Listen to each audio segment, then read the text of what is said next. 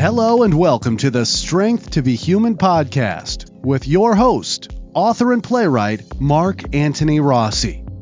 In our fourth year, we continue to explore the meaning of being an artist in an ever-changing digital world. Now, without further ado, here is your host.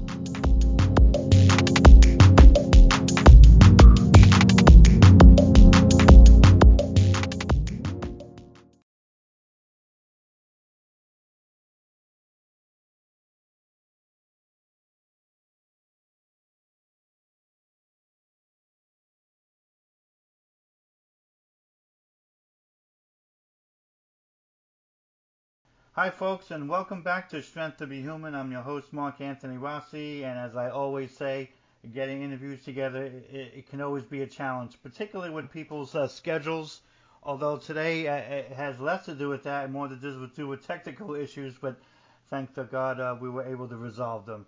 I'm really fortunate to have our next guest here, writer Thomas Reed Wilmot-Hamane. He is a former academic, a software entrepreneur, and an intelligence officer. As a writer, he does a lot of flash fiction. We're happy to have him at Ariel Chart. Some of his other credits are Grand Falloon over in Canada, Hobart, Burning Word Literary Journal, and The Medley. He has also been nominated for the Pushcart Prize. So, Thomas, thank you very much for agreeing to come on to the show today. Well, thanks, Mark. You might as well call me Tom. You got it. I appreciate that.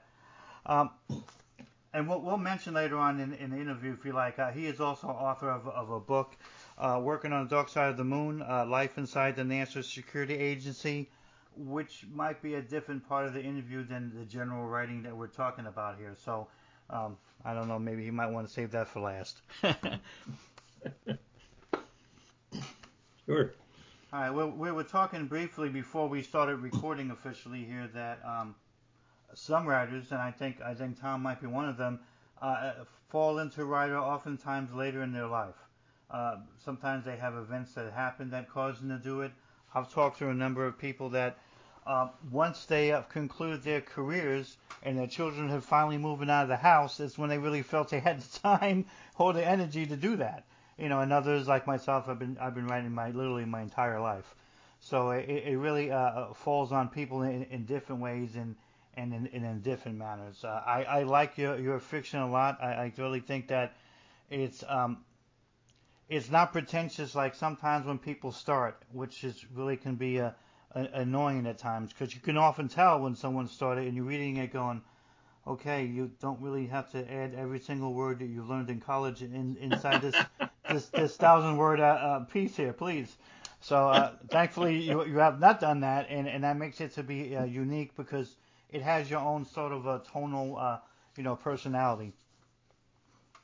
Oh, thanks. Well, I had an advantage there. Mostly I was doing equations, so it didn't get in the way. Well, there you go. Yeah. I was thinking about this interview, Mark, and this is something I'm not used to doing. And I thought, well, how did I end up waiting to talk to you doing an interview about my writing? Because how did I end up doing some writing? I mean, it's another example, I think, in the story of my life of just being in a strange place that I didn't expect to end up.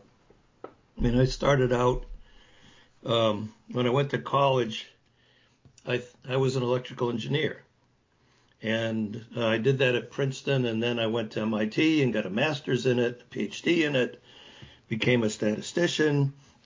And I was doing a lot of writing because, a professor is into the publish or perish thing. But the writing was full of equations and graphs and not that many words. But when I was in college, I didn't know quite whether I really wanted to be an engineer. It just seemed like a safe thing to be. But I went to Princeton, and at Princeton, I sort of wobbled. I thought, well, I either want to be an English major or an engineer. And it was supposed to be an aero engineer, but because I sort of grew up imagining airplanes was fun, but I ended up as an electrical engineer. But there was a strange little aberration moment when I was a sophomore. I took a course on modern American poetry, and they had a contest, a poetry contest. And I was amazed to see I got honorable mention in something called the Bain Swigert Poetry Prize. And I thought, well, that's interesting. Do they know I'm an electrical engineer and probably shouldn't be given an award? And then when we were graduating, I was really shocked. We went away. We came back for the ceremony, and there was a letter for me in the dorm that said I got into Phi Beta Kappa. And I said, how did that happen? That's like words. So I never did see if it was a mistake. I just took it. But those two things planted a seed in me that maybe there was another side that someday would pop out. And the someday eventually came. And after 50 years of being a professor and overlapping with that 40 years of doing business or doing public service, all of a sudden I did have some time to do something else. And then nature provided a great boost because nature said, "You're too old to do math, Tom." And there is a myth that's not entirely a myth that as you get older, it's harder to do math. And so back in 2017 is when I really started to try to be serious about writing.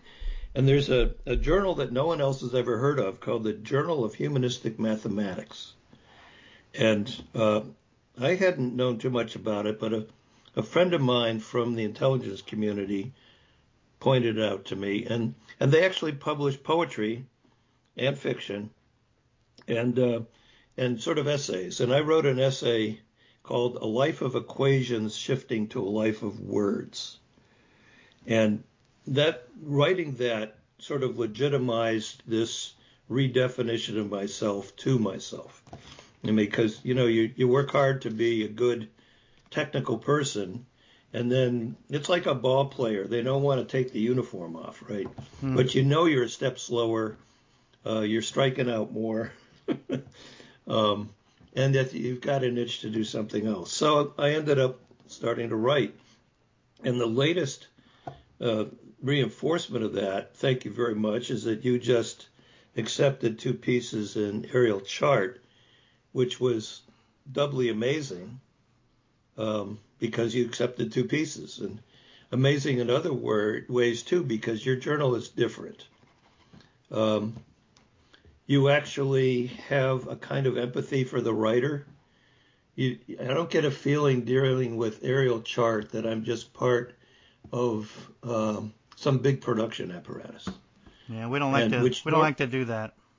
Yeah, well, you don't, and you're pretty adamant about it in the preface you have on your website, and I think that's really admirable because usually,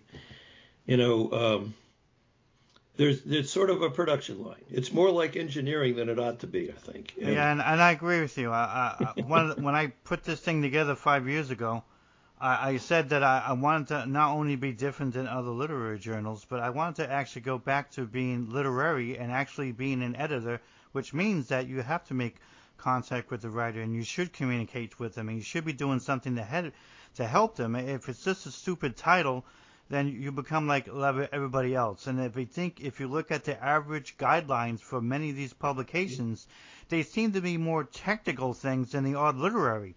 Yeah, I wanted on Times Roman number 16 and don't give me a PDF and shoot it over here before this date. And it just seems to be all the things about what makes their life easier, but nothing about what could be possibly useful to the journal that maybe increases a person's acceptance. So I might have went a little overboard on the guidelines, but at least no one can say that I'm vague. No, you're definitely crisp and simple, which is appreciated. I don't know how many times I've seen an outlet and I say, well, I think it'd be interesting to get in that group. They're putting out some interesting work, so I'll try to send something their way. And then it's like a half an hour of operation to try to get something poised to send in the right format and in the right time, as you say. And then I'll discover a little subclause someplace that says, no, I really can't do this at all. And so it was like a total time sink, and you get grouchy after a while. Yeah, I But don't. I never liked that. That's why I wanted to make sure that we really set ourselves apart. I also wanted to make sure that if we had rejections, that we were going to give myself and the other editors who I recruited on for this, we were going to give people some kind of a brief explanation, maybe even a possible direction. We wasn't going to send a soulless form letter out and then claim that we're editors. To me, it's disgusting and cowardly. If you're going to be an editor, then be an editor. Don't send some junk along like it's some kind of political thing, because then there really isn't any connection. Who can connect to something after they worked on something for a month and a couple of weeks later they get something that says, yeah, we're too full, or doesn't mean this work is bad, but we can't use it. And it's just nonsense boilerplate. Be honest, be real, be human. yeah, I think that's wonderful, but you made one serious mistake in what you just said. You don't get the soulless letter a couple weeks later, you get it a year later. So, Yeah, I know. uh, I'm just kind of like, you know, I probably reduced it a little bit. Yeah, usually it's a couple months and sometimes even longer than that. But nevertheless, it's just, yeah. to me, it's just not warranted, and I don't really appreciate it at all. So I made sure that we didn't do that. Even the editors I recruit, they're like, Mark, that's a lot of work. I'm like, no, it's not. It's not a work for you to tell somebody in a sentence or two that this piece isn't working for us, and this is the reason why. Line number 7 sucks, or maybe this thing is adrift from the title that you put onto it, or maybe it simply needs another draft. But you should be able to say something that they could use. You don't have to be mean, but you got to be honest. And I think that's a wonderful idea. I've never experienced it. Luckily, so far, I'm 2 for 2 with you. So I don't know what your rejection essays look like. But, that just doesn't happen. That's special. And having spent 50 years as a professor in the publisher parish world, I've had a lot of the other end. I mean, the editors, every time you send in a draft technical paper, you get an editor, maybe an associate editor, and several anonymous referees. And you get, instead of the cold shoulder, you get hot fire. Oh And boy. that system is set up. I don't know if it works this way in the literary world, but that system is set up so those anonymous referees often start with the idea that you're competition and they got to suppress you. And I've seen so many illogical uh, uh, technical referees, and you're powerless. I mean, you get a lot of information, but a lot of it's not credible, or it's just mean. And so I don't know. There's trouble either way. Either you get the cold shoulder, or you get a lot of abuse. But that's, I guess, you keep being brave and keep sending things out. And actually, in the end, I think I had over 120 published technical publications, which means I probably had 3 times that many moments of pain. Uh, Yeah, I can believe that. Uh, but mostly in the literary world, they're not really approaching somebody who submits something as a competitor. The biggest problem in the literary world is too many editors want you to sound like the last 3 people who they published, or they'll say something about refer back to a couple of our issues, you can get a feel of what we're doing. Well, if there's a yeah, feel of what you're doing, why don't you put that in the guideline? We're into red cardinals and blue jays. Don't put this feel stuff in it because it's just nonsense. It's vague and it just gives you room to reject people left and right. Well, it didn't seem like it fit. Well, really, why? Because I don't get what you're saying. So that's a real problem over there. Is they want more conformity than they want creativity, and to me that should be against being a literary person. You're supposed to be taking a chance. You're supposed to be doing something different. You're supposed to be able to access your own voice. You're not supposed to sound like suburban guy 4 states away. yeah, yeah. And I think if more editors thought of themselves less as filters and more as helpers, the whole feel of the thing would be much more simpatico. Well, we're supposed to be adjudicators. It's not that difficult to do. Read something quickly and make a quick judgment. Do I think this is going to work well with us or not? Since I abandoned the themes a million years ago, we have no theme at all. I don't even care what month it is. It could be Hmm. December. I don't care. I'm not interested in Christmas, so I'm looking for a Christmas poem. So you could send me something that's happening to somebody being tortured in Tibet. If it's a good piece of literary work, I'm going to take it. So it doesn't really matter. So therefore, I can actually look at something, and so can the editors, and say, yeah, this is written well enough. I think it has some educational or some educational value, or maybe some entertainment value, or maybe it just has that literary art feeling that we want to be able to see someone put together a wonderful set of words that kind of elevates us a bit, Mm-hmm. and then we'll accept that. So we reject. I mean, but we reject probably maybe like 40% of what we get in. So I still accept a majority of what we receive. And when we do reject, we give guidance, and sometimes people come back and have rewritten or reviewed something in a way that allows us to accept that even. So if people take it to heart, it has a real benefit for them. But it's the way it's really supposed to work. And if folks are going to continue to complain, meaning editors, that they're too swamped and they get too much stuff and they call everything a slush pile, all they're really doing is discrediting not only themselves but the people that are out there. They really shouldn't be in this if this is how they're going to handle things, and it gets handled like that way too often. Yeah, and I'll tell you, I sat down thinking about this interview, and I totaled up my experience with trying to write since 2017. And being an engineering guy, I've got a spreadsheet where I keep track of what I send out, and I have come to describe my literary life as industrial scale failure.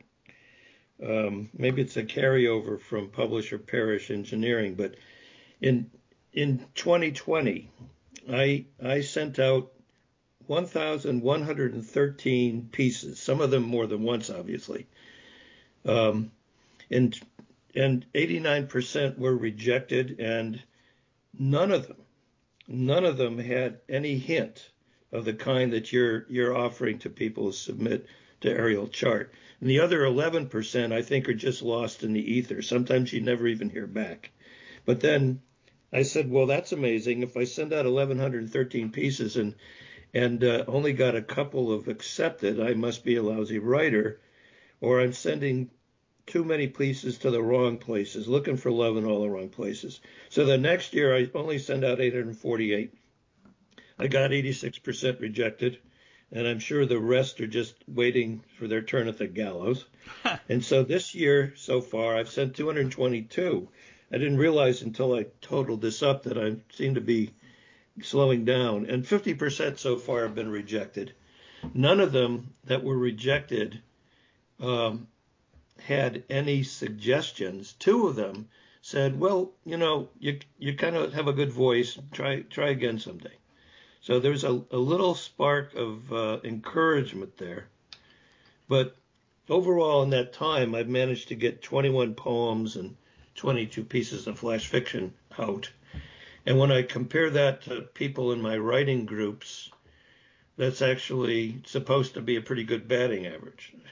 Yeah, anything that's 20% or a little bit below that, it means that you're really making some significant ground. But as you can see, it's a big numbers game, something you know from a past life, and it really shouldn't be that way, because the truth of the matter is you don't really know what real substance they're inside that 89% rejection rate. You don't even know if the person actually even read the piece. This is what bothers me the most, because Oh, I I'm used trying not to think of that. yeah, I used to work inside the academic world in literary before I decided to establish my own, and I had too many editors telling me, hey, the head editor wants you to publish to two of their friends and three of their cousins' uncles.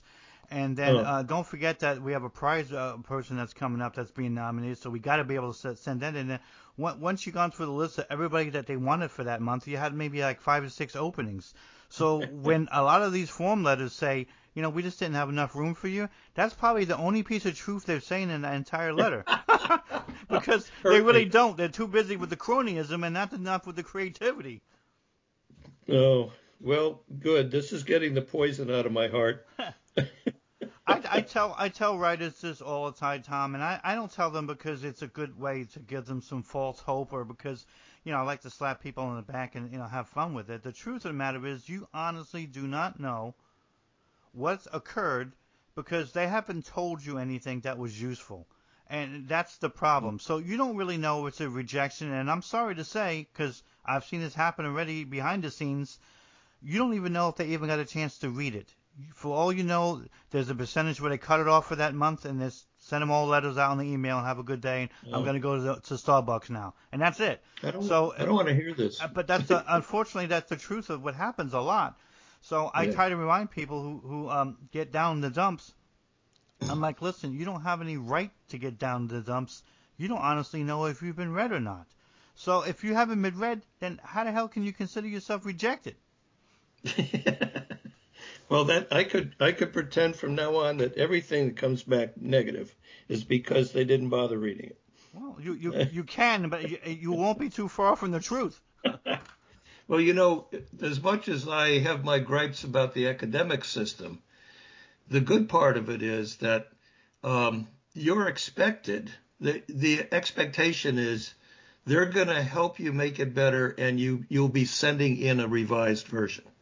So, you know, that's more leaning in the positive direction. They say, well, you know, this is a little weak. You need more support for that. Fix this equation. Tell us why we care about this particular conclusion. And so you've got pointers to make it better. And, you know, that's just, it's much more soulless in the world that's supposed to be built around soul, isn't it? Right, and it's really bothersome. I'll tell you two quick little stories here. One was part of my recruitment to have editors, because you know they're like everybody else. They stay a year or two and they move on to something else. It's it's a bit of work and you're not exactly getting paid for it. It's a volunteer thing, and I remind them, listen, part of your job is you need to be able to respond to somebody you reject.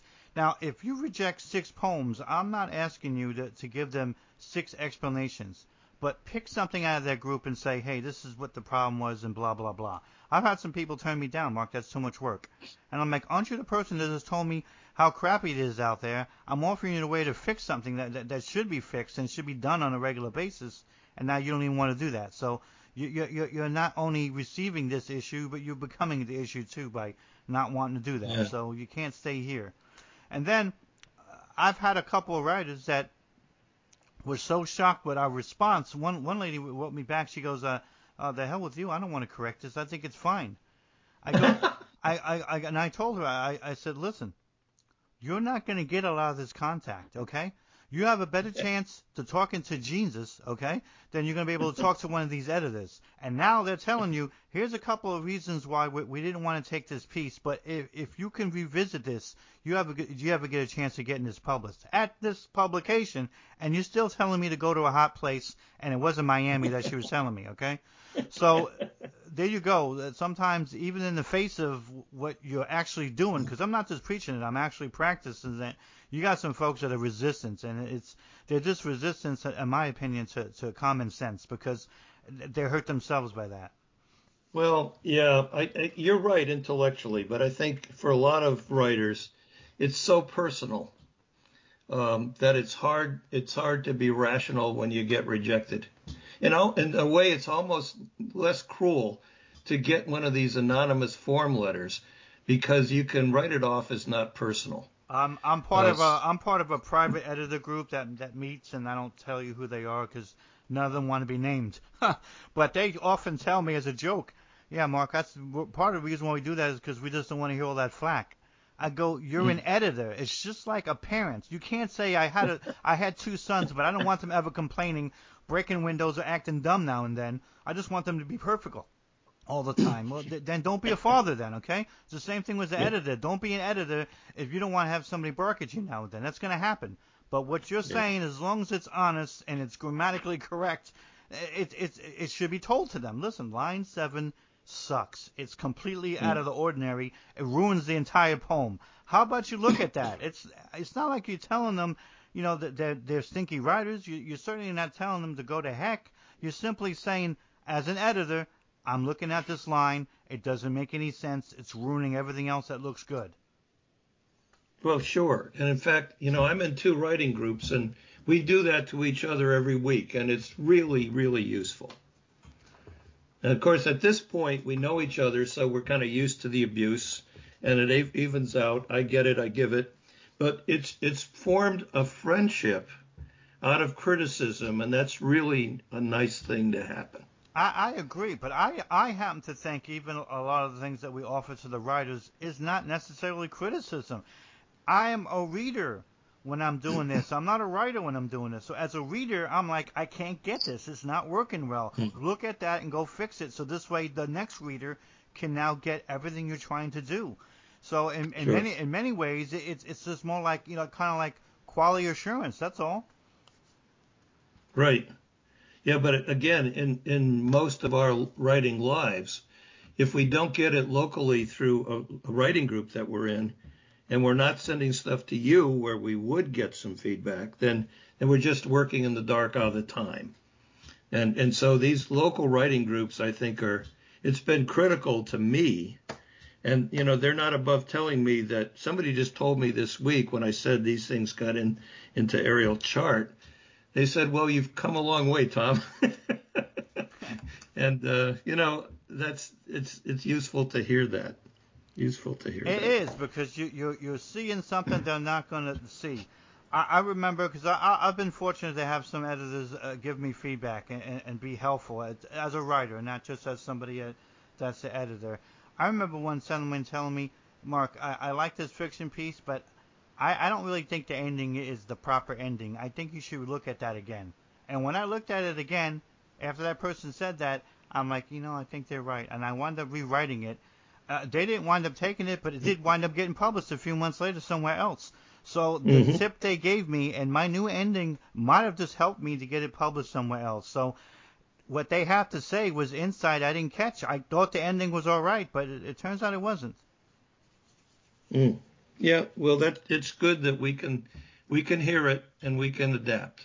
That, that's professionalism, Well, even if I there's just no think money. you don't get a lot of this input. So when somebody gets the input, if anything else, they ought to be excited because the first thing it should tell them is, "Oh my God, somebody actually read this, other than me and my Uncle Joe. Somebody actually Yeah. read it." So right there, you're like, okay.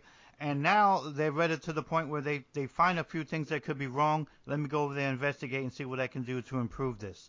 Those things to me, anyway, as a writer, ought to be things that almost like celebrate. You ought to be able to Yeah. celebrate that because that means that Absolutely. you're making a connection and you're doing something that in the end is going to be able to come out to be a good piece of art. Versus again, like that letter that tells you the same thing that everybody gets. I mean, how the hell does somebody get the same letter? 300 people they rejected. That alone should tell people how fraudulent that is. Yeah. Well, you don't quite know whether anybody else got one because it just happens to you in the solitude of your own house, Well, right? you So, know if you gave them four poems and each one of them got rejected with the same friggin' form letter, then you know they're all oh getting it well, that way. Yeah. that's true. But you could say, well, everybody's getting hosed, and so it's not personal. It's not helpful either. No, it might not be personal, but it definitely is not helpful. And I happen to think if you're going to call yourself an editor or editor in chief like I do on this journal, um, part of your definition is you're supposed to be helpful. Yeah. Well, it's there'll be times, more often than not, like more than 90% of the time, you send something out and it dies a horrible death, and then we'll gather at dinner, my wife and my son who lives with us, and I might be complaining about that, and my son always looks at me and says, "Well, why don't you start the Schenectady Journal of Weird Poetry and be your own editor?" And take your own stuff and skip the grief. And we just laugh about it. But he thinks that I don't really do poetry. He always says, well, if it doesn't rhyme, it's not really poetry. He's pretty good at pulling my chain. Yeah, there's all kinds of poetry, and most of it doesn't rhyme. So, yeah, Yeah. he's definitely messing around. Well, I've yeah. only got a chance to read three of your pieces. The first one being when you got published at Grand Falloon with myself, as full Yes. disclosure here, and the Canadian magazine, which is wonderful. And then the two pieces that you sent to us, both which we accepted. One we published already for this month, and the other one will publish in August. I don't really. I could tell a tone and I could tell like a certain style, but I don't really detect a trend of what you're trying to do. Not that you're supposed to have one, but do you have a certain idea of what you want to keep writing, or are you just coming to each piece with something new each time? That's a really good question. As when I spent years as an academic, I thought we had a social mission. And one of it is to do the fringy stuff. I mean, you don't do the stuff you don't walk the path that's well trod. You try to find new things. You don't repeat yourself. You look for the problems that nobody else is working on or they're afraid to work on. And so I take that idea ahead into my writing. I don't want to repeat myself. Maybe I'm just easily bored. So I don't want to have a style and I don't want to have a topic. But I was thinking about, again, to prepare for this interview, where do ideas for writing come from? And there's a formal way to do that. There are these things called prompts, and I just hate the idea of prompts. There's enough. I like to hate things. I hate smartphones. I hate coffee. I hate animals.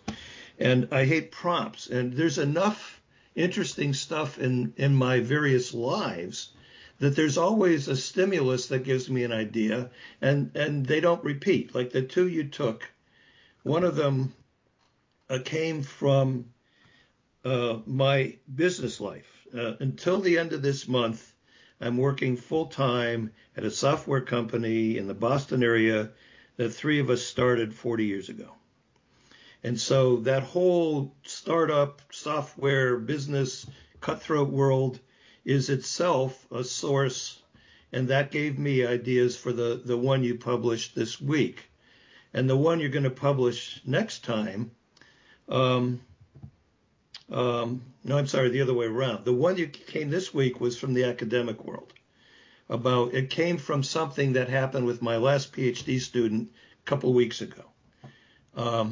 And so that's a unique world, that academic world, and the world of Chinese PhD students and grumpy faculty. And then the one that's coming out next week is from the company.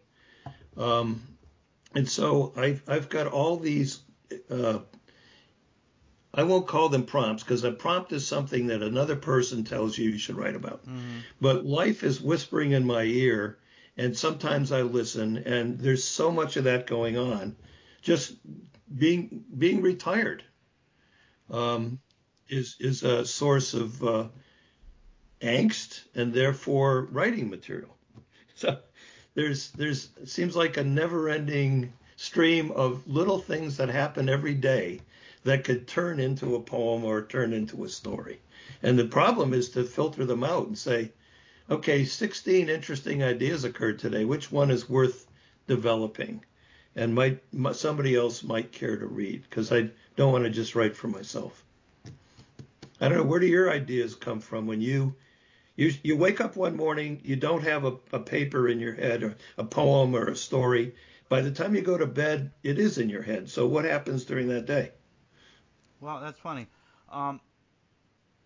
Like yourself, I'm not a younger man, so I've had a past life and a couple of past lives, including the fact that I've gotten married and had children much later in my life than most people do. So when kids go to the supermarket, they're like, "Wow, your grandkids are handsome." I'm like, "That's my son. What are you talking about?" It happens. I've grown not to be offended anymore, but in the beginning, I'm like, "Oh my God, I forgot about that."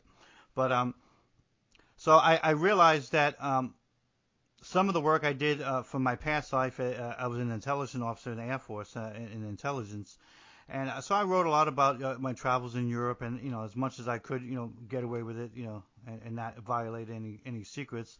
And I realized later on as I was writing that I got to start writing something that's more about my new life as a parent, and what that means. So I wind up deriving a lot from that as well. So I wind up having a dramatically different set of things depending on what part of the life I'm writing about. So you could read about something I did where I was younger in Germany, chasing after somebody in the military, and then you could read something about, I'm not happy with the educational system and the way it's approached my son, so I had to intervene and do something about it, and have fiction pieces like that are literally decades apart, because that's really the only way you can derive things that mean something to you. And to me, I've always tell writers, if you want to put together something like a bunch of notes together and literally concoct something, you can, or you can really shoot for what I do, the visceral things that you feel move you, and you just want to be able to write about something like that and fictionalize it, but get that point out there because you know that that's going to stand apart from what somebody else is going to write about.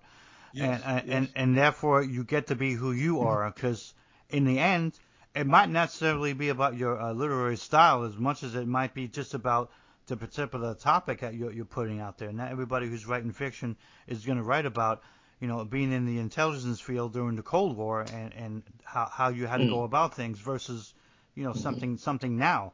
So that really helped me out a lot, and it does give me a lot of, I guess you say, material, and it continues to do so. But I'm also an Italian kid from New Jersey, so I got a lot of stuff I can always write about that, which I have already as well. So it's not, to me, it's not hard to find things to write about. It's just a question of, because it's my own preference. They have to be written about because I feel that there's some relevance to them, not necessarily just to me, but to a possible reader. Otherwise, there's no point in writing it if it's just about, yeah, I remember that thing and that's cool, or, like that. You could write all day about the girl that broke your heart, but how can you translate that to the audience to where they could say, dude, I remember the same girl broke my heart. She might even have the same name. then you got something. Otherwise, it's just another mean girl. Yes. Well, I didn't realize that you and I were both in the secret world, but we've sort of handled that in different ways. You did the smart thing, and you sort of kept away from it largely in what you wrote. I went the other way foolishly, and I spent about 3 years in the National Security Agency, and when I was sort of finishing up, and I was realizing that I lost half a step. People there are extremely bright. The pace is frenetic, and I knew I could contribute, but not at the same level I had before. I thought what I could do to help is to switch from equations to words and explain why somebody else should take my place there in the fight. And so I decided to write a memoir, which you mentioned at the top of the interview. Yeah. About my time there, called Working on the Dark Side of the Moon. And that was interesting because it may put me in front of the Supreme Court in the fall, which doesn't usually happen to a writer.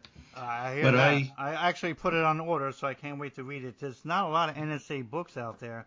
I remember reading The Wilderness of Mirrors about, 25 years ago or something. But that's probably the only work I'm really even familiar with. So it was great to see another thing out there. Yeah, there aren't a lot. There are a couple from the guys at the top who would write a sort of valedictory biography, and it would be pretty heavy on geopolitical strategy and that sort of like stuff. General Hayden and that sort of thing. Yeah, right. But there's not much from the bottom, from the worker level.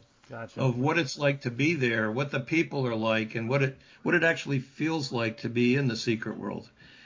We maybe this is the same language you used in the Air Force, but we always talked about the basic distinction between being inside and being outside. And you behave differently inside, you think differently inside, you have a whole bunch of extra worries if you're inside. And so I wanted to open up the inside a little. And of course, the NSA wasn't used to anybody writing about them. And so there was this sort of slow motion crucifixion to try to get the book through pre-publication review. And in the end, we got it out. They did their best to stop me. That was an interesting feeling of pressure. And about 15% of the text is black. I left the redactions in as a kind of poke in the eye to the people who took the words out, because most of it was Mickey Mouse, shouldn't have been deleted. But after I did that, I wrote an essay in a blog called Lawfare, which is pretty important in the national security realm. And it was a critique and suggestions about how to improve pre-publication review. So if you, as you know, but the audience may not, once you've been in the secret world, generally the assumption is you won't even want to write about it. But if you do write about it, it has to be cleared, and it's tough to get things cleared. And they do it in a ham-handed way, and they actually hurt themselves by suppressing some things that would be good for them. I agree. I agree. Yeah. That's when I did it. I finished the book, which I'm actually peddling it out there to get an agent for. I purposely made the entire book fiction and changed certain things. This way I didn't have to worry about that review at all, because it's not nonfiction. So there's nothing they could feel weird about. And that's pretty much how I got around it, not having to worry about it, because not every detail out there was necessary for me to talk about anyway. Some of it's quite boring. Yeah. A lot of people don't realize that most classified things are quite boring. It's not like a Hollywood thing. So you don't even want to talk about it anyway, not because it's so secret, but because it's so boring. Well, I considered some of that boring stuff to be interesting to write about, just for the point you made. This is what it's really like. So, you can write about burn bags. You can write about triple locked doors and so forth. Anyway, my point about getting back to the Supreme Court is, a couple of years later, the ACLU gathered together a bunch of people whose books had been beaten up in pre-publication review, and had a lawsuit, and they sued the director of NSA, director of CIA, the Secretary of Defense, and other people, and said, you shouldn't be acting like this. And that got rejected. The appeal got rejected, but the ACLU came in again, and it might get on the calendar of the Supreme Court in the fall. And there's an amicus brief from Yale Law School, which invited me and a couple other authors to show our wounds. And so this stuff may show up on the Supreme Court brief or docket in the fall. So that thing keeps sort of keeping my life interesting. That would be interesting. I would be, and I'm certainly gonna root for you, because I believe, as someone who was also on the inside, that some of the philosophy of the inside about, hey, Mark, there are certain things that are so sensitive that they shouldn't be written or talked about. I agree that there are, but if you look at it mathematically, it's a tiny percentage of anything that anyone has done on a regular basis, and to try to stop them 100% of the time, it's just idiotic, and it hurts them more in many ways than it helps anyone else. And not to mention that, after all the service you put in, I mean, you did 3 years, I did 6 years, you feel it's a bit of a slap in the face. Well, I'm used to being slapped in the face, but I think, when we were looking at the review process, I said, why don't you have your public affairs people in this too? Because you guys can't recruit enough eggheads like me, enough geeks. They're all going to Amazon and Apple and Google. And you're in an area where it's extremely expensive to live. If you're a young PhD or some sort of hotshot and you got a baby, it's easier to take big bucks and go to California. And they need somebody to explain the mission and some of the satisfactions of that life. Those people, the people who were looking at the book, they know their one job is to say no. They have no reason to say yes. And so for most writers, it's an odd situation you're never going to encounter. You mostly encounter the indifference that you've been talking about before. But sometimes, writing can have a positive, although possibly dangerous tint to it. And this is an example. You found a way to wiggle out. Although I'm telling you, man, if the tentacles could look at that and say, yeah, you think you've made it fiction, but because it comes from the time when you were a sworn employee, we still have a right to check it out. Oh, they can give that a shot, but they're gonna like the way I handle things. So I'm not too worried. I know that the people who have encountered what you encountered have always done it in a non-fictional memoir way, which unfortunately, and I'm not defending them, but it leaves you more open than things that are fiction. Sure. Yeah. Yeah. Well, I mean, whoever listens to this is probably not at risk of getting in trouble with the DOD. Probably not. I think. Well, Maybe they'd want to do it. as a funny rejoinder, okay? I share this with you. You'll get a good laugh, okay? Because it really happened.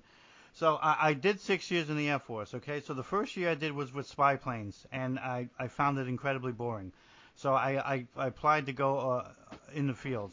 So they finally sent me over to Germany, and I was there for 3 years, and I enjoyed it. And I get called in my commander one day, and he goes, "Hey,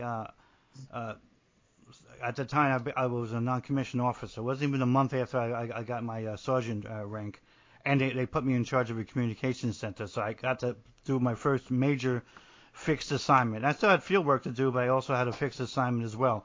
They're like, yeah, they want you to go to the National Security Agency. I'm like, sir, I'm not going anywhere.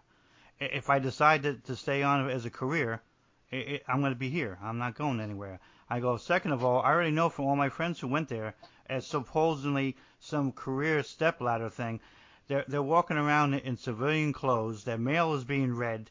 I mean, I'm in the Air Force. I can't even wear my uniform and where I'm working at. And why would I want to go there to Maryland when I'm in Europe?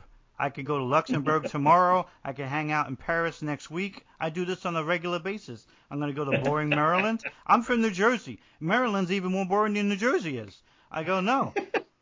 So they literally had to tell him to turn them down. I'm like, yeah, I'm turning them down. I'm not with that nonsense. Because I already heard everybody's horror stories. I'm like, nah, forget that. Oh, that's too bad. You might have had more fun than you think. There's nothing more fun than having a uniform and having a gun, having some rank after the 4 years of hardship to finally get to actually do things now. And to me, it was all going to go down the drain, so that I could be in some corner office with no windows, and I'm eating a chicken sandwich, and it's just ridiculous with a shirt and a tie on. It's like I didn't join for that. Well, nowadays they keep their uniforms. Yeah, that's what I hear. But I know back then they literally you were not able to wear it, and they read your mail all the time. I'm like, great. So I'm like, no, I don't want that nonsense. So I'm glad I took that away from that sort of stuff. But and I'm not against what they do. It's important in what they do. It's just it wasn't ever going to be for me. If I thought the stupid spy planes were boring, I knew that was even going to be more boring. At least with the spy planes, I got to keep my uniform, and we still tried to do some interesting things. But I knew after about 3 months of that was it. I'm like, can we get out of here? Because I'm in Northern California. It's just like it's like being in Saudi Arabia, It's like, oh my, Oh, and okay. it's like a desert up there. Yeah. Well, to each his own, I guess. I was in the research division, and so they have the biggest toys at NSA. I was probably the dumbest guy in the research division, and it's just exciting, cutting edge, useful stuff. Oh no, it definitely makes sense to me from your background. That's really different, and I can see why you'd be attracted to that, and others will too. But I often told my friends in the Air Force, I said, listen, if you're like me, where you like to talk with people, you like to personalize, you like to be able to use that in engage of your assignment, you're not going to be able to do that over that kind of place. That's a place where people are not talking, they're listening to other people around the world. So it's contrary to who I am. So I'm like, that's just not going to work for me. Good point. It's like the anti-Italian agency. It seems like, Yeah. But God bless them, and I appreciate what you did. I'm going to be happy to read your book. Well, thank you. If a couple of people do that, every now and then we get a royalty check that's enough to buy a pizza. There you go. Well, it's always a surprise, and it's always a way for my wife to say, okay, let's use that and get a pizza. Oh man. Well, important for you and getting it out there, that kind of a memoir, and I do know, and you can also tell too, because you can count it on Amazon.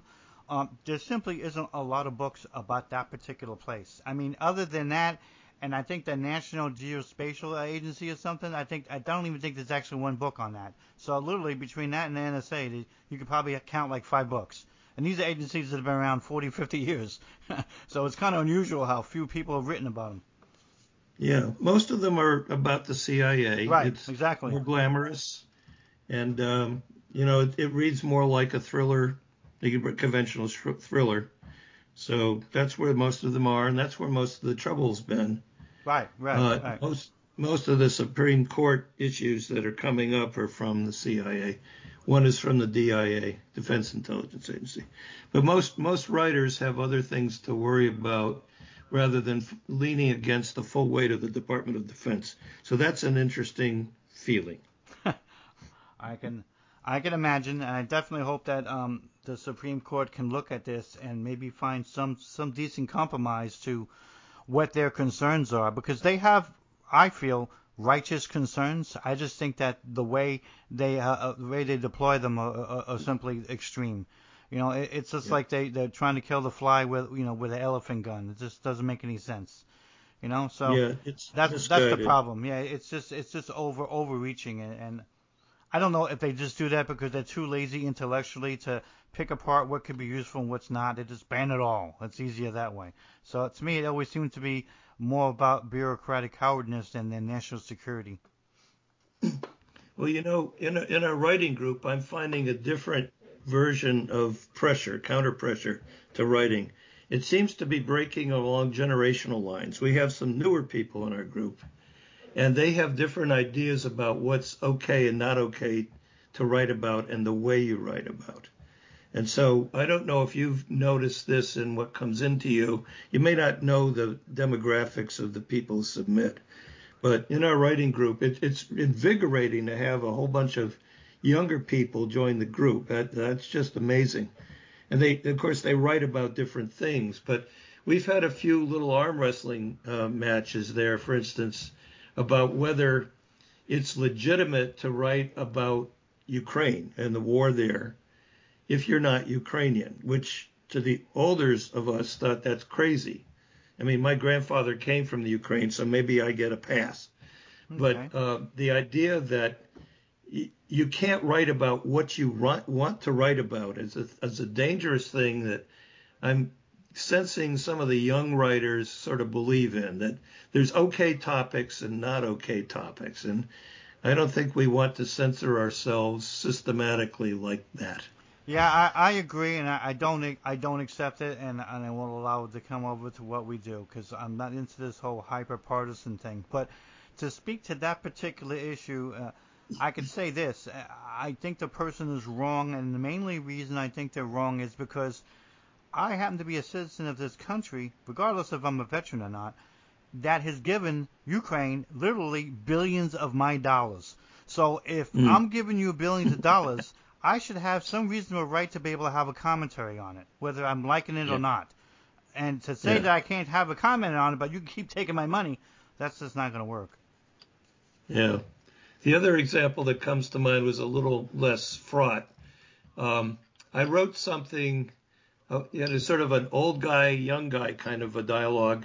And I think in my dialogue, the young guy was called a youth. And my critic in the writing group said, in the margin, she wrote, you should be aware that young people don't like to be called youths. And I just sort of laughed. But then I thought, well, wait a minute, don't box me in.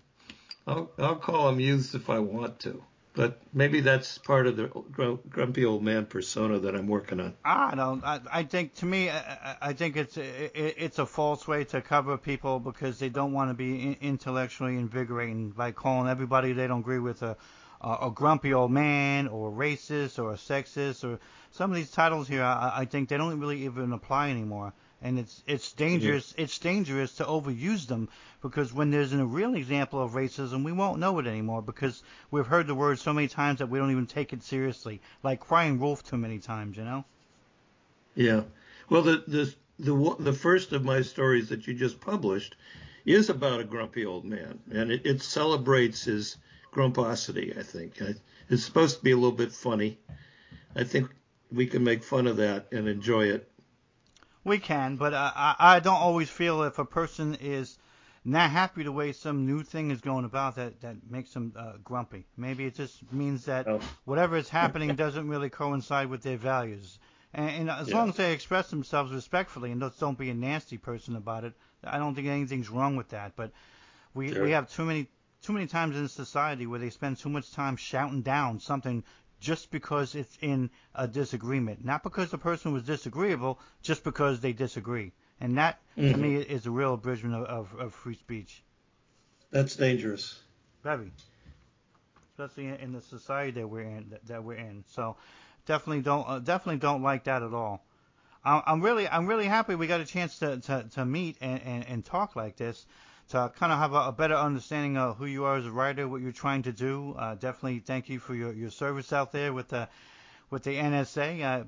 One of the few people I've met that actually were there, other than some of my old Air Force friends I'm still in contact with, and they don't even tell me half the stuff that went on with them. I'm like, good, don't, because I told you not to go and you didn't listen. I was still in Germany with the good beer and the good food, and you go over there in Maryland eating a tuna fish sandwich, and you wonder why you're unhappy. That's why. It's another reason why I didn't want to go. The food in Europe is much better. Well, upstate New York is not as exciting as Maryland. No, but the food is better in upstate New York than it is Maryland too, because my wife's from there. She's from Buffalo. Yeah. Well, I fattened up in Annapolis a lot. But again, it's an important place and they do important work. Don't get me wrong. Just wasn't my kind of thing. That's for sure. Well, I'm definitely excited to have you on board to Aerial Chart over here, and we're really happy that we're able to pick up those pieces. I'm always in the I don't know if you want to call it hunt, but I'm always in the market for more short fiction because it's harder to come by these days. I don't know why, because in many instances, most magazines that accept short fiction, they don't publish a lot of it. They usually publish more poetry. So you'd think there would be more out there. So every so often, if somebody sends me 2 pieces of short fiction and they feel, they're both solid, I'm going to accept them because, they're not so easy to come by. I mean, I have had issues where we've had maybe like 2, like in the whole month, because that's all. Wow. That's all out of a couple that got sent that I can even accept because they just wasn't anything of, interest and quality, or, and I know people mean well, but. And I don't want to put it in the guidelines, but it's a private thing. But how many pandemic COVID-19 stories can I take? I mean, really? I mean, how many do you expect me to publish that saying anything new? There aren't any. I literally got like 5 or 6 one time from literally each different writer, and I swear to God, they all sound like they were in a conference, like sharing notes or something. I'm like, what is this? This person lives 2,000 miles away from the other person. How do they sound the same? So I had to literally stop publishing that stuff because it's like that's you're not adding anything interesting to it. I'm not saying be in denial. I'm not saying don't write about it. I'm saying that, like anything else, if you can't make something relevant or interesting out of it, other than telling me you got laid off or your uncle got sick or these vaccinations don't work, we all already had that experience. You're not adding anything new to the table. Don't write about it then if you can't write anything new about it. Mm. So I get something like from you that doesn't have anything about COVID in it. I'm like, thank God. Well, I'm good at denial. Well, I don't encourage that. I just tell people, it should set you apart. It should be something interesting and relevant. And if you are writing about something that we've all experienced, I mean, you would think that you would know, not to make us fall asleep. That's like the main rule of writing. Don't make them fall asleep. Yeah. You remember, I think, a very unappreciated muse for writers, Ricky Nelson. You're old enough to remember Ricky Nelson. Yeah. And his song Garden Party? Yeah.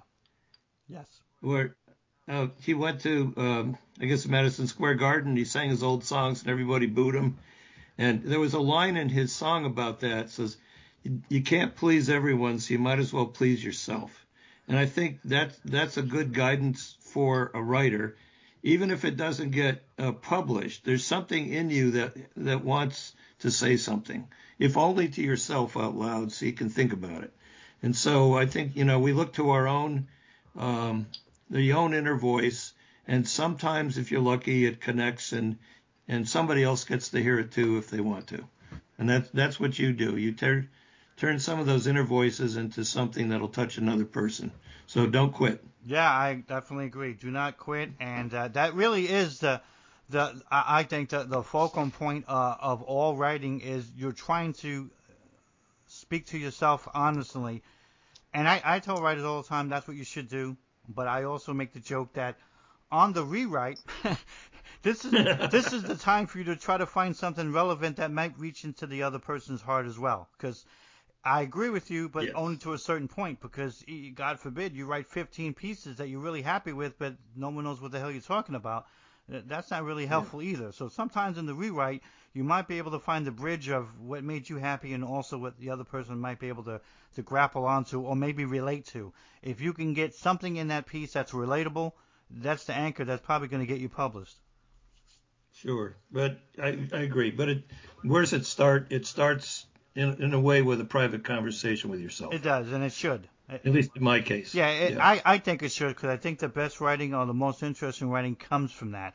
I know a lot of other people that do interesting writing, especially in the fantasy and science fiction realm, where you could tell, and it doesn't mean it's bad writing, but you could tell that they have to fit a certain script because the characters can only do certain things and blah blah blah. You know, what I mean, Mhm. you're not going to have a Klingon from Star Trek be an incredible French chef. It's not really going to work in that script. You know, that sort of thing. Right. So I understand that, but it also means that you built restrictions now that you're going to have to live with. Where Mm. if you do things, I feel that are more universal, but you're still talking to yourself and still honoring what you feel, you have a better chance of getting something that's going to be more relatable and definitely more publishable. Not everything you Yeah. do is going to do that, but there are pieces that should do that at least. Well, if I could get that to 2%, I'll consider it a victory. Well, it sounds like you're doing good, and there's nothing wrong with what you're sending out there. And it's my advice for you, Tom, as much as anyone of the writers that do this. And the funny thing is, we've been fortunate with the podcast that we have listeners from around the world. I got like 36 countries last time I checked.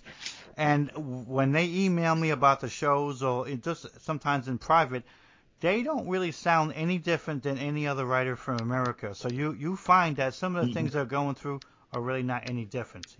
I talked to a writer from Egypt the other day. He always cracks me up. He goes, I don't know what's wrong with you Americans, but guess what? Just because I live in Egypt doesn't mean I'm going to write about the damn pyramids all day. I got women that are breaking my heart. I got a taxi driver that doesn't really take a shower. I got a wife who's breaking my private parts over here. We have real lives here, just like everybody else. And why can't I write about that? I'm like, of course you should write about that. I don't really care about the pyramids. It's kind of like getting old anyway. I got you. But you'll find that no matter where they come from, they have some of the same issues, some of the same rejection Yeah. problems, or some of the same problems with writing itself and trying to get their voice out Yeah. there. So it's great that they're able to listen to the show. Many of them, English is the second or third language. In fact, I got one guy, English is his fourth language, and he still listens. That's He awesome. still listens, and Yeah. and sometimes he'll ask me to clarify a couple things now and then. I got Messenger, so on the international level, it works out really good to shoot messages back and forth. But Mm. you'll find that if you were in some kind of like Zoom meeting or something like that where you had like 10 or 20 of these people from around the world, you'd be thinking they Mm. all came from Kansas because they all seem to have the same kind of writing problems. So it really doesn't Yeah. matter where you come from or what culture you are.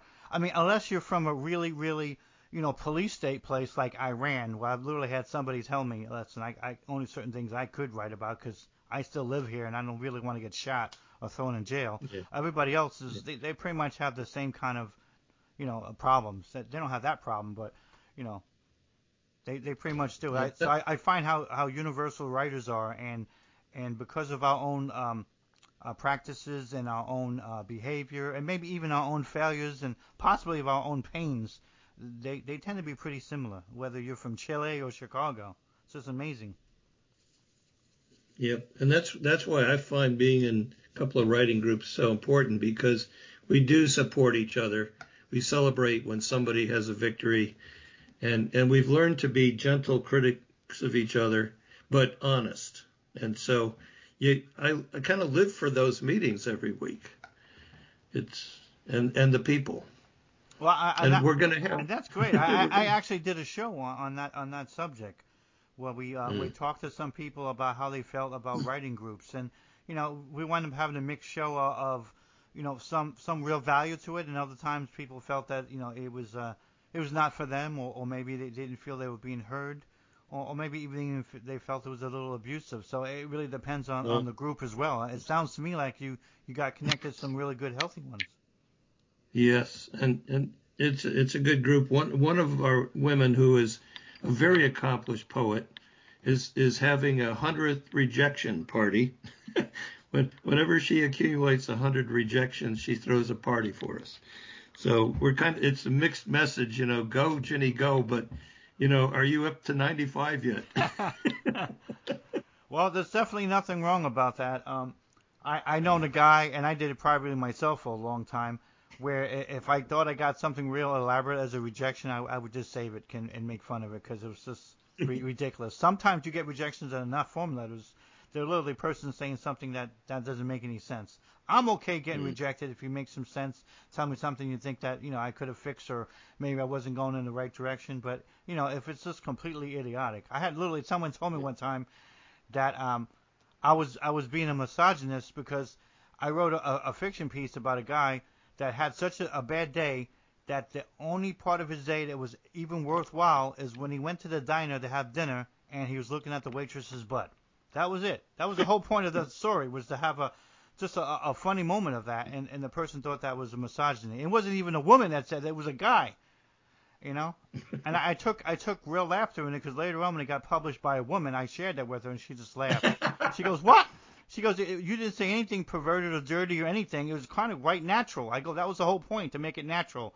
That the day was so damn bad that this girl's butt was probably the only thing that had any kind of motivation for this guy to even lift his head up. I mean, even the meatloaf he was eating wasn't exciting, So it's just want to have a piece like that where you just show how bad a day can be without totally depressing somebody. And I literally get a rejection that way, saying I'm being a total misogynist. I'm like, what the hell? You don't even know what the word means if you're saying that nonsense.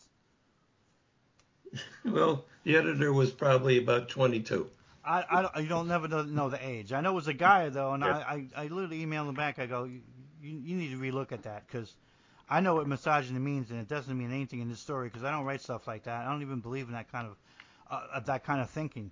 But I also don't believe that I can't make a comment without someone making some kind of a judgment or some kind of label. That's going to be dumb.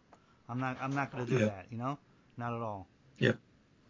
As long as it's tasteful and within context, I think it's perfectly fine. And that's usually what I tell people when they write stuff to me. I say, if you want to be controversial, but make sure it makes some sense. Make sure it's tasteful, nothing graphic, and make sure it's still artistic. You still have to be an artist before you're a social worker or a commentator or a politician, because that's our first job. Everything else has to be second. Otherwise, you're not being a writer. You're just being a guy in a soapbox. We got a lot of those. Yeah, and if your name is on it, it better be authentic, or you should find another avocation. Yeah, as much as you can believe in that, yeah, I agree. But you would not believe how many people I got to turn away because what they're writing doesn't ring to be true. You could just tell that it has a certain falseness to it.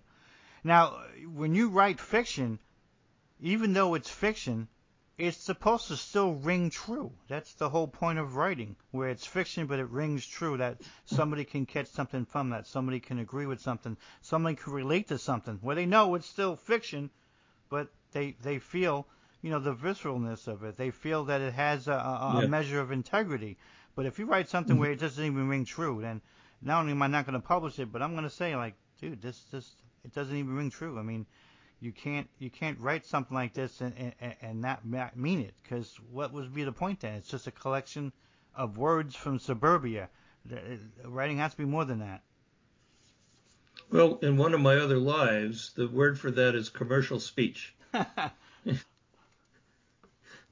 Well, I wish it was commercial, because at least I could have said something positive. It wasn't even that. It just sounded fake. It just sounded like, you got a guy in the post office and he wanted to be Rambo, but he didn't even know how to handle a gun or what the gun was called. Oh. It's just sort of like that. It just sounded so inauthentic that it's like, oh my God, I can't take this anymore. It's like learn to fight, or learn to use a knife, or learn to use a gun maybe before you write about it, if you have to do that. Or just do the research, because I find that lots of people that write things that they don't really have any connection with, they were able to get through and pass it along because they did research. And if you're willing to do the work for that, you're going to sound authentic. But, if you're not even doing that, then it's just an exercise in laziness, which writing should never, ever be. Amen. All right, Tom, I want to thank you very much again for coming on, and hopefully in the near future we can have you on again if you're willing to come on, and maybe you got some new things that are going on, a new book or something like that. That'll be great.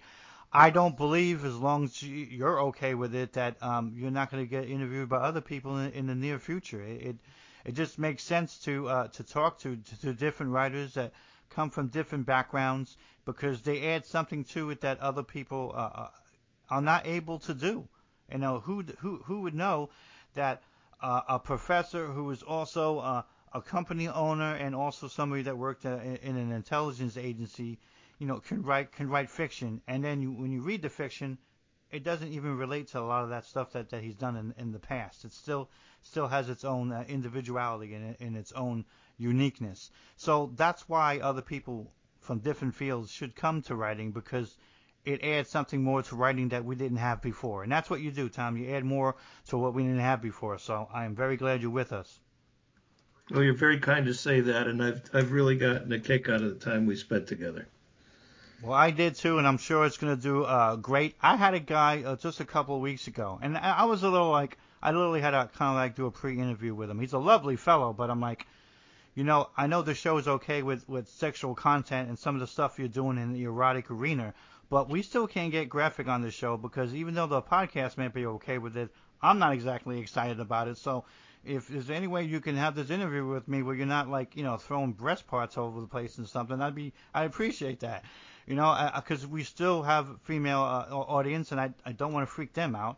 And he was able to do a great interview where he was able to really talk about why he was doing this, what he was trying to achieve, and it was excellent. It was literary, it was social, it had a sexual erotic appeal to it that was tasteful, because I don't normally do that subject very much, and it worked out great, and it wound up being one of the more popular podcast episodes, and it still gets a lot of people listening to it. So you don't never know what you're going to expect from folks, but I try not to cut myself off. But I had another guy. He wants to do an interview about a story he wrote where he made Batman gay, and I'm like, listen, I'm not against that, but and I'm not trying to make a joke here, but I always felt that a grown man wearing leather with a teenage boy in a cave, I always felt he was gay anyway. So maybe this kind of makes sense, because I always thought the guy was gay.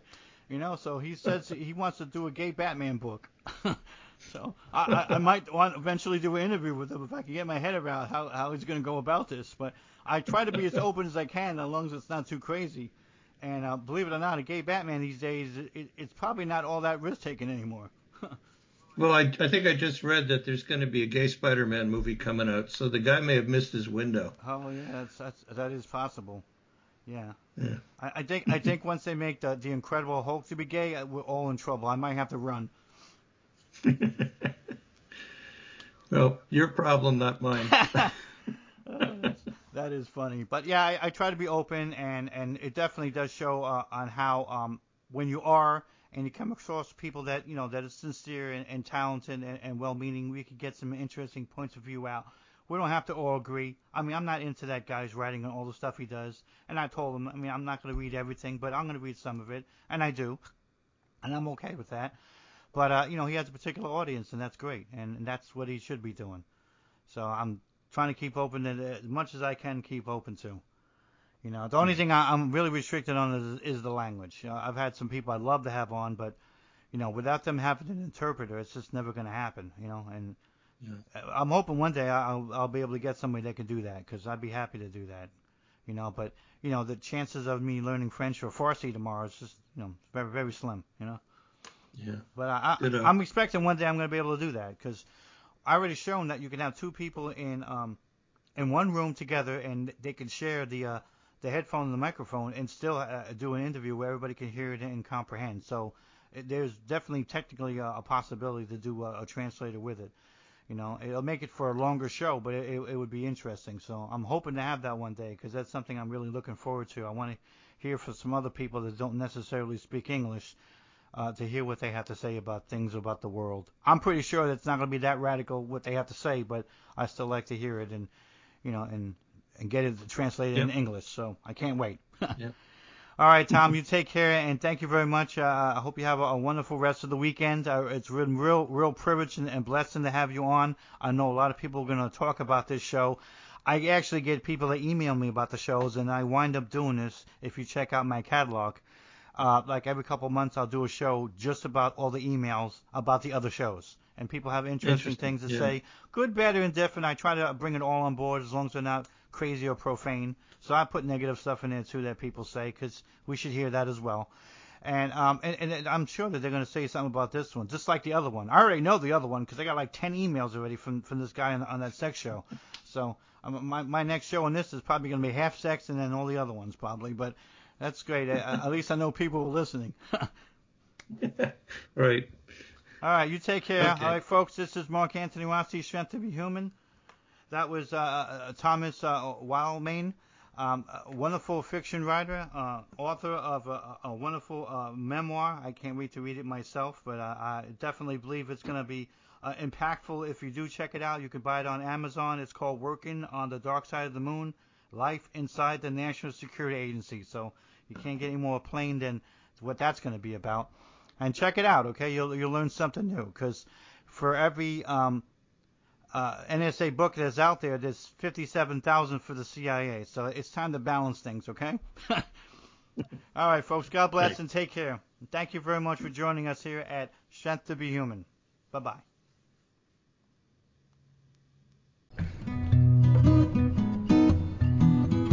Thank you for listening. Follow the show and support our efforts by purchasing an ebook at Soma Publishing, www.somapublishing.com.